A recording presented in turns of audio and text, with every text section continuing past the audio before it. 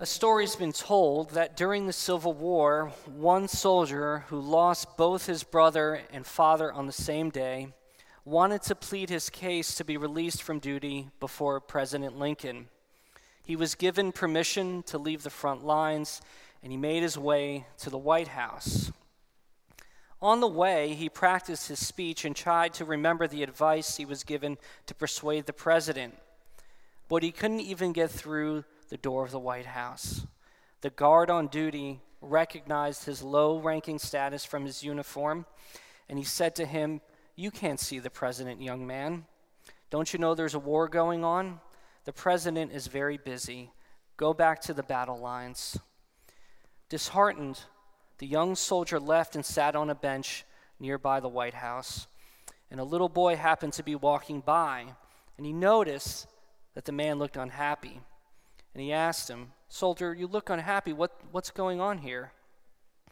Well, the soldier looked up with a face full of tears and started to explain. "My father and brother were both killed in the war, and there is a desperate situation at home. I need to be released from duty to help my mother and sister on the farm." Well, the little boy looked at him and said, "I think I can help you." So he took the soldier by the hand and led him to the front gate of the White House. The guard didn't even recognize the boy and the soldier this time. He didn't even take notice of them. And as the boy and the soldier were walking through the White House, they passed the generals and the high-ranking officials, and no one said a word to them. The soldier was wondering, who is this boy that I'm with? Well, when they reached the Oval Office, without even knocking, the boy led the soldier right in. And behind the desk was Abraham Lincoln, looking closely at the battle plans. The president looked at the boy and looked at the soldier and said, "Well, good afternoon, Todd. Can you introduce me to your friend?" And the son of the president said, "Daddy, the soldier needs to talk with you." So the soldier pled his case before the president, and right then and there received the exemption he hoped to have received. Now, I'm not sure if this story actually happened, but what it does is it gets at the heart of what Jesus says about the life of prayer in his followers. Jesus assumes that if we are going to be following him into God's kingdom, we would be people of prayer. Because without prayer, there is no spiritual life. But what is the nature of Christian prayer?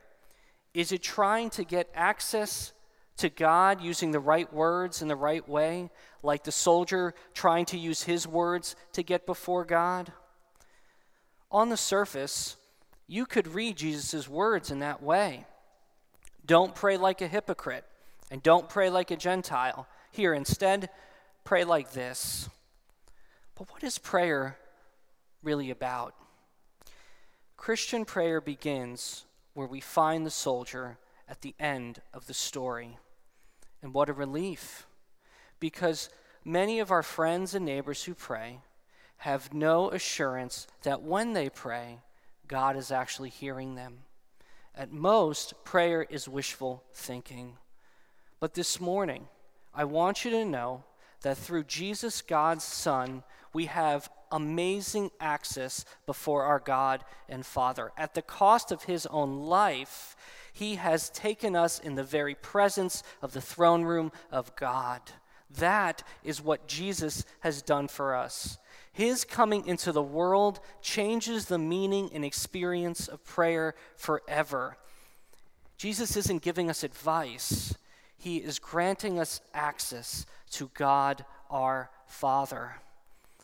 The author of Hebrews says this, "Let us with confidence draw near to the throne of grace, that we may receive mercy and find grace to help in our time of need." So according to Jesus, if we are in him, by faith, we can pray with confidence before God. And his teaching laid out here in Matthew is going to help us get there. So we want to look at this prayer according to Jesus under two headings this morning. First, pitfalls in praying. That's what we see in verses 6 through 8. And second, the pathway to praying in verses 9 through 15.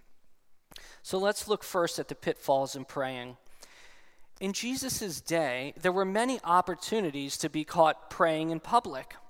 There was a tradition of praying at various times in the day, in the morning, at mealtime, and in the evening.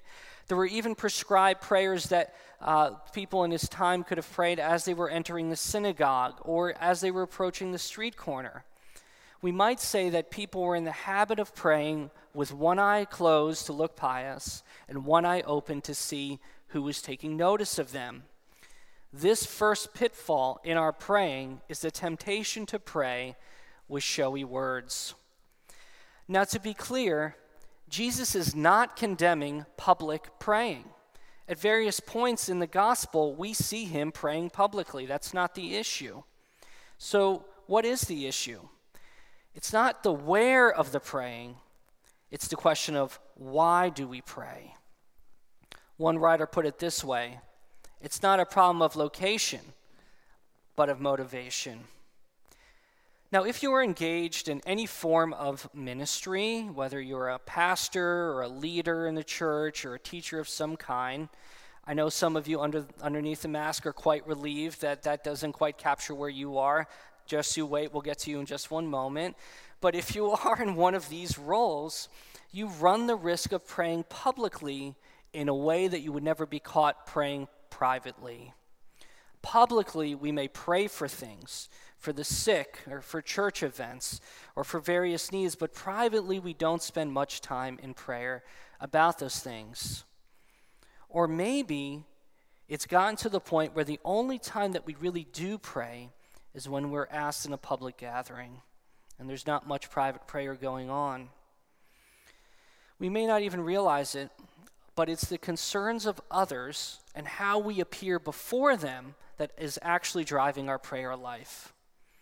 And while that may be a danger for ministers and other people in church positions to pray in that way on a regular basis, we are all in danger of committing the socially acceptable Christian form of hypocrisy, which is to say to people when we feel under pressure and we don't know what to say, what?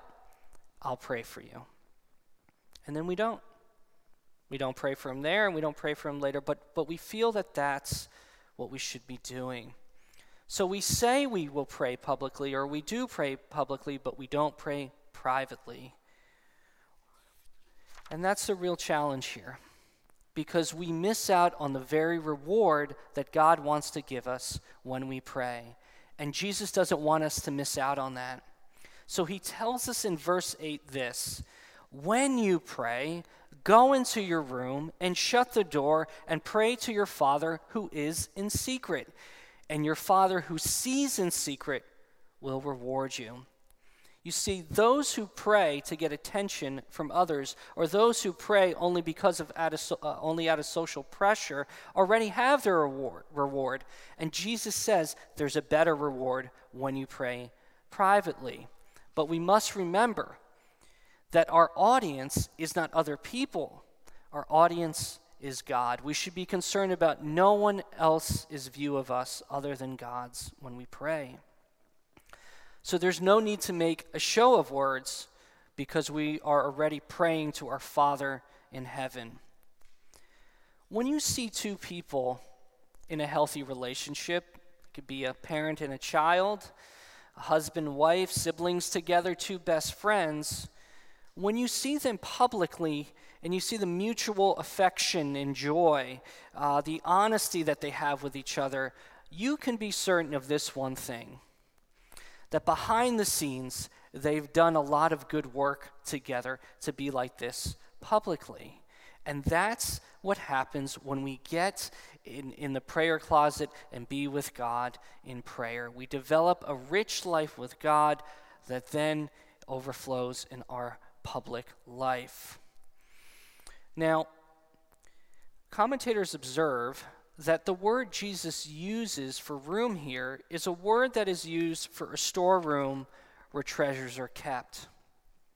Now, maybe what Jesus is getting at is that there are hidden rewards of prayer, too many that we can even count, when we spend time with the Lord privately in prayer. And Jesus wants us to experience those riches. Listen to what Ian Bounds, the great Methodist preacher, writes on this. Prayer goes by faith into the great orchard of God's great and precious promises, and with hand and heart picks the ripest and richest fruits. When we go to God in prayer, there he has for us a wide array of things that we need, just for us to be received when we are praying. So the essence of Christian prayer isn't about performance. It's about our personal connection to God, who is our Father. And just like in our closest relationships, we don't have to make a show of our words. We can speak plainly as a child to God. So showy words, that's the first pitfall. The second one is approaching God with many words. Jesus warns us not to be like the Gentiles, those who don't worship the one true God of Israel, who heap up empty phrases thinking that this is what will get them before the presence of God. This is what will get them a hearing. We don't need to produce many words to get before God. We don't need to produce many words to get God to intervene, because our God is not like the God of the Gentiles. Our God is all-knowing. He knows us from beginning to end. One of the most fascinating things to see in Jesus' ministry is to look at the prayers he answers. They aren't very religious sounding, and they aren't very long. Here's 3 of them in 10 seconds. A leper came to Jesus saying, "Lord, if you will, you can make me clean." Jesus said, "I will be clean." A centurion came to Jesus. "Lord, my servant is lying paralyzed at home, suffering terribly." Jesus said, "I will come and heal him." The disciples in the boat, "Save us, Lord, we are perishing." And Jesus said, "Why are you afraid, ones with little faith?" And Jesus calmed the sea. Do you ever pray like this? Short prayers of need throughout the day? These are the honest prayers that God loves to answer. Now, some of you are saying that was longer than 10 seconds. Forgive me, I'm ordained now, so that means I'm blessed with no sense of time whatsoever when I preach. So okay, we don't have to use showy words, and we don't have to use many words when we pray. But here's the question: why even pray? I mean, if God knows what I need beforehand, why do I even have to say prayers?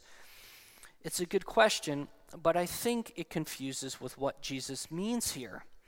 Of course it's true that God knows exactly what you're going to say before you say it.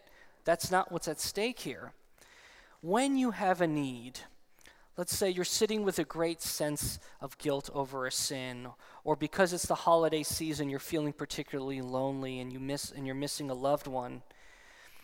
Isn't it that because you feel these great burdens, you want to share them with people not who don't know, but who know you intimately, who know you well? Doesn't the fact that they know you is what compels you to share whatever you're going through with them? The fact that they won't turn away from you, but turn towards you in your need, doesn't that make you want to let them know? As Christians, we believe that God, in the person of Jesus, knows exactly what we need as a human being. In the words of the hymn, Jesus knows our every weakness. And not only that, God knows just exactly how to meet your need because he's Almighty God and he's a loving Father. The scriptures teach that even when you are so burdened that you don't know how to pray, God's Spirit is in our hearts, working in us, lifting up our needs, producing prayers, crying out to God, Abba, Father. And here's really the amazing thing. Even if you haven't been praying privately for a long time, your prayer closet is covered with cobwebs, so to speak. It's been left untouched for so long. Jesus Christ has never stopped praying for your needs as he stands at the right hand of the Father. Your prayer life may have been put on pause, but his prayer life for you and your needs have never been put on pause. Now, if this is the God who awaits us when we go to prayer. Why wouldn't we take it to the Lord in prayer, as the rest of that line says? We don't need showy words. We don't need many words. We simply need to bring honest words to our Father in heaven when we pray. Now, for some, the hardest thing about Jesus' teaching here is finding time and room to pray. There's not a lot of time or room in your life right now. You're working unpredictable hours. You are up several times at night with kids. You're involved in a ton of activities. Let me just say this. No one prays as they should. Even the greatest models in the history of the church never felt that they should pray as they should. That's a given. But we can pray as we can. We can pray as we can. Here's what I mean. Because Jesus has brought us into the presence of the Father, we are free to pray at any time and in various ways, because our hearts are always before the Father. Your prayer life is not going to look the same in every season of life. When my girls were babies, I found that the best time for prayer was when I rocked them to sleep at night. Truth be told, I probably prayed much more while I was changing their diapers. Now, for some of you, if you did that, you would truly be praying without ceasing. Maybe there was a season in your life when you could spend uninterrupted time in prayer with God. The first hour of your day, you can sit there with your Bible open and pour out your heart to God. But you can't do that anymore. You work an earlier shift. You have many demands on your life. So now you have room to pray in your car, as you listen to the Bible, and pray as you drive. Pray with your eyes open, please, if you're doing that. Susanna Wesley, mother of the famous pastor John Wesley, raised 10 children. And at certain points in her marriage, she did it because of the trouble she had with her husband. She did it a couple points on her own. You can imagine that she had great trouble finding a secret place to pray. So she told her children that when she sat at the table and she put her apron above her head, that she was to be left alone so that she could pray. And you know what God did?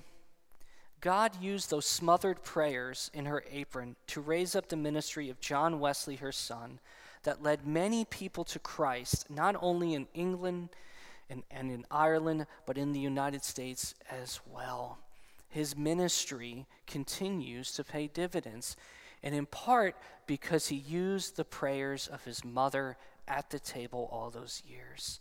It's amazing to see what God can do with the prayers that we can pray.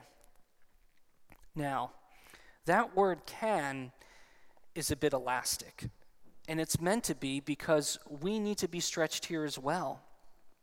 On the night before Jesus Christ was crucified, before he was to secure the salvation of the world, he asked his disciples to pray with him, and instead, they slept. What a missed opportunity for prayer. We don't know what we're missing out when we neglect prayer. So based on where you are today, how can you pray in secret to God in the current setup of your life? Many times, it's only in times of prayer that God offers us what it is we most need. What might that be for you? What treasures are waiting for you as you go to God in prayer in your prayer room? So let's suppose you're able to find time to pray and room to pray. What are you supposed to be praying for? Well, that's where Jesus takes us next. He shows us the pathway to prayer, and that's in verses 9 through 14. These verses are what we often call the Lord's Prayer, and it's not called that because this is a prayer that Jesus prayed because he doesn't have any debts or sins to pray about, but rather it's called the Lord's Prayer because it's his and he's giving it to us. And we want to listen very closely to Jesus here because you see, no one in heaven or on earth is closer to the Father than Jesus. And he uses his position to teach us how to pray, not just to his Father, but to our Father. The one who stands closest to the Father is our teacher in prayer. So what Jesus does is he gives us words to pray. And sometimes when you're in such a prayer rut, you need words to pray. And there's no greater place to start than with God's word, and perhaps even the Lord's Prayer. This prayer, the Lord's Prayer, is probably prayed every hour of the day somewhere on earth. Many traditions teach that it is a good habit to be praying the Lord's Prayer on a regular basis, and I think there's a lot of wisdom in that. But he also provides a pattern for our praying. And the prayer divides up into two parts. The first has to do with God's name, and secondly, it has to do with our needs as his disciples. Many of our prayers, especially our private ones, start and end with our needs, especially with our wants and our wishes to be made more comfortable. But that's not where Jesus begins. He starts with the honoring of the Father's name. He asks for us to pray for God's kingdom to come. He wants us to long for God's will to be done on earth as it is in heaven. So Jesus starts with honoring God's name in ways because that's actually what we most need. When there are tragedies, like at the high school in Michigan or the number of deaths due to gun violence in Philadelphia, our hearts don't simply cry for physical and emotional needs to be met, but for the deep need for God's rule to cover the earth, for the news of King Jesus to spread throughout the whole world, and so that every heart embraces him as a good and gracious Lord, where they will be free from all that keeps them in bondage. That's what we most need when we watch the 6 o'clock news, and we know that. The entire season of Advent is not just meant to prepare our hearts for God's coming in the person of Jesus as an infant, but to prepare our hearts also for his glorious return, where he will establish God's kingdom forever in this world. Jesus Christ is the once and future coming King, and we are to long for that kingdom. Now, I think in our stronger moments of faith, we really do want to see God's kingdom come. But when we get to the line of the prayer, "Your will be done," this is where we find oftentimes our wills are in conflict with God's. God's will involves leading us through many trials. If you need a new job, you pray before you go into the interview, and a few days later you get the email, "We regret to inform you, it's God's will that I don't get this job when I need a job." After you have a year of clear cancer scans, suddenly the doctor calls and says, "We have bad news. It's God's will for the cancer to return during the holidays." Martin Luther said that for himself, "Your will be done" is the hardest petition to pray in the Lord's Prayer, and I think he is right about that. The book of Hebrews tells us that before Jesus entered into the world, this is what he said: "Behold, I have come to do your will, O God." So from the very beginning, before he entered into the world, he was totally devoted to doing God's will. And even though that was true, what do we hear him pray in the garden?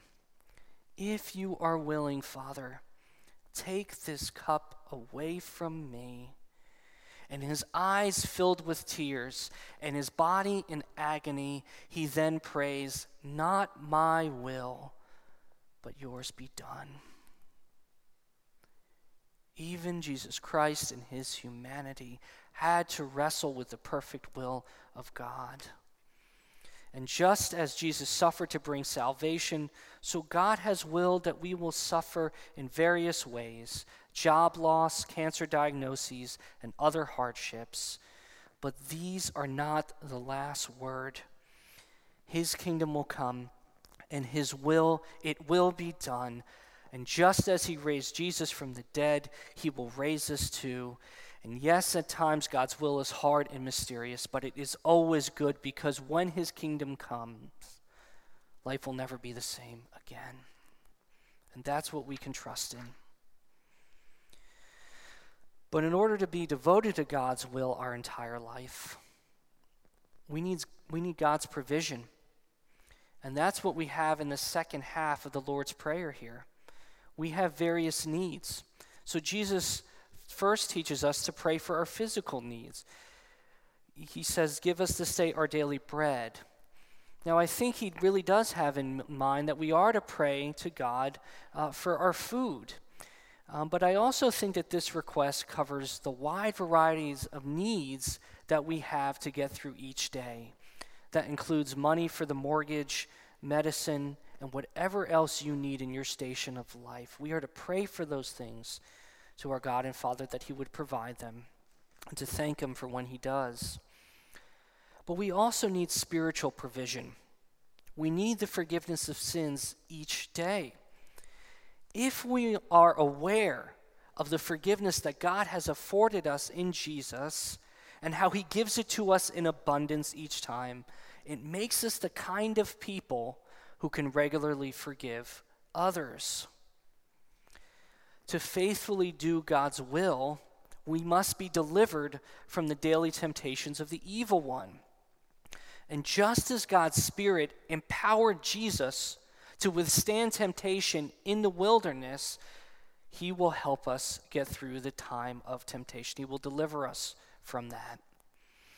Just like Jesus, we get tempted in various ways to indulge our appetites, our appetite for spending and eating and other things. And around the holidays, when we're particularly stressed, these temptations are very real and powerful.